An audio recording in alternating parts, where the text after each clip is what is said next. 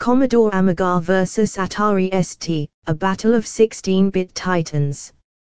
Introduction. The Commodore Amiga and the Atari ST were two iconic home computers that defined the era of 16-bit computing in the 1980s.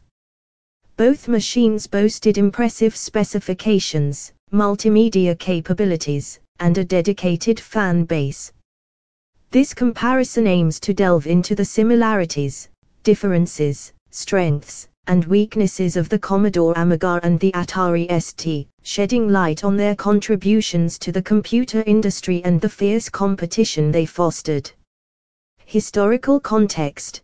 The Amiga and Atari ST emerged during a time when personal computing was gaining momentum. Released in 1985, the Amiga arrived a year before the Atari ST, which hit the market in 1986. These machines aimed to provide superior multimedia and gaming experiences to home users, challenging the dominance of Apple and IBM in the personal computer arena. Hardware and architecture. A. Commodore Amiga. The Amiga line of computers featured custom-designed chips, including the Agnes, Denise, and Paula, which offered exceptional graphics, sound, and multitasking capabilities. Its advanced architecture allowed for smooth scrolling, sprite animation, and high-color displays, giving the Amiga a considerable advantage in multimedia applications. B. Atari ST. The Atari ST relied on a Motorola 68000 processor, like the Amiga, and offered competitive performance. However, it lacked custom chips dedicated to graphics and sound, which impacted its multimedia capabilities compared to the Amiga. The ST's strength lay in its MIDI support, making it popular among musicians and desktop publishers. Graphical capabilities. A. Commodore Amiga. With its custom chips, the Amiga delivered groundbreaking graphics for its time. It supported a palette of up to 4096 colors, smooth animations, and an innovative hold and modify mode, allowing for efficient color changes in real time. The Amiga's graphical prowess made it a preferred choice for game developers and graphic artists. B. Atari ST. Although the Atari ST fell short in terms of custom graphics chips, it still offered respectable graphical capabilities.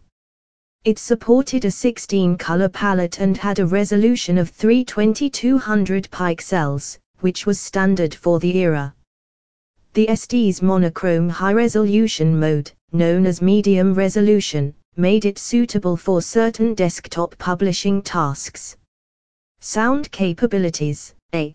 Commodore Amiga. The Amiga's custom sound chip, Paula, provided 4 hardware mixed channels capable of producing 8-bit stereo audio. It supported digital sampling and featured advanced sound synthesis capabilities, making it a favorite for musicians and sound designers. B. Atari ST. In comparison, the Atari ST's sound capabilities were relatively limited. It utilized a general MIDI chip, the Yamaha YM2149, which offered 3 channels of sound.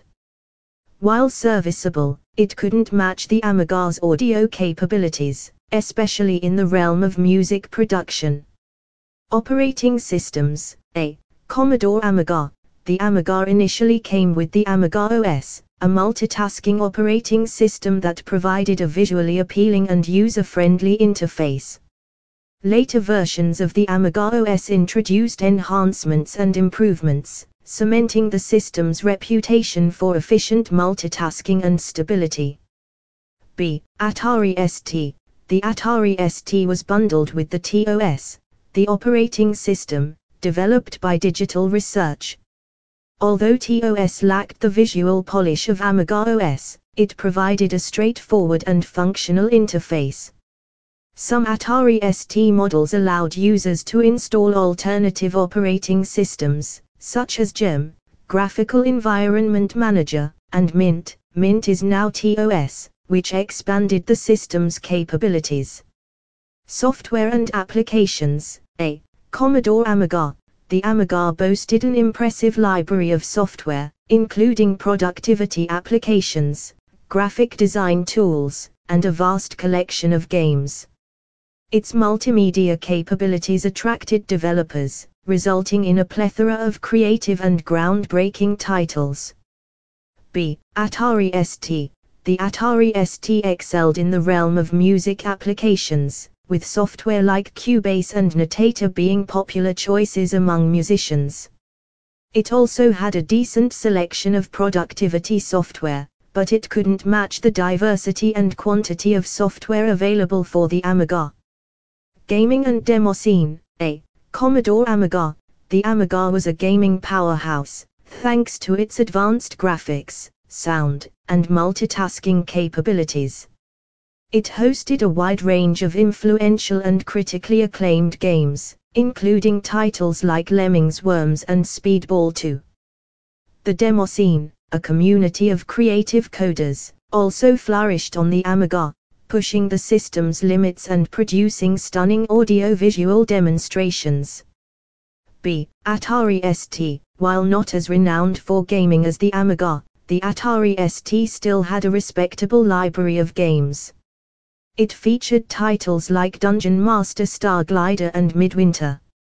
The demo scene on the ST was also active, albeit to a lesser extent than on the Amiga. Market competition and legacy. A. Commodore Amiga.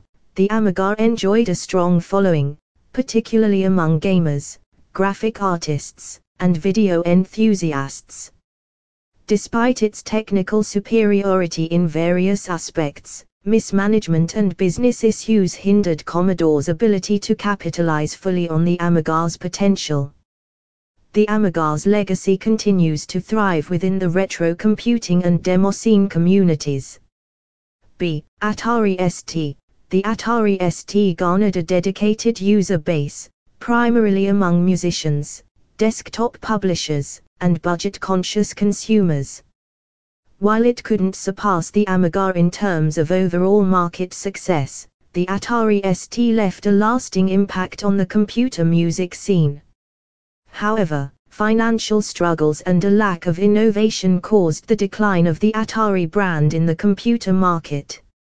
Conclusion: the Commodore Amiga and the Atari ST were two influential 16-bit computers that shaped the landscape of personal computing in the 1980s. The Amiga excelled in multimedia capabilities, offering advanced graphics, sound, and multitasking abilities, making it a favorite among gamers and artists.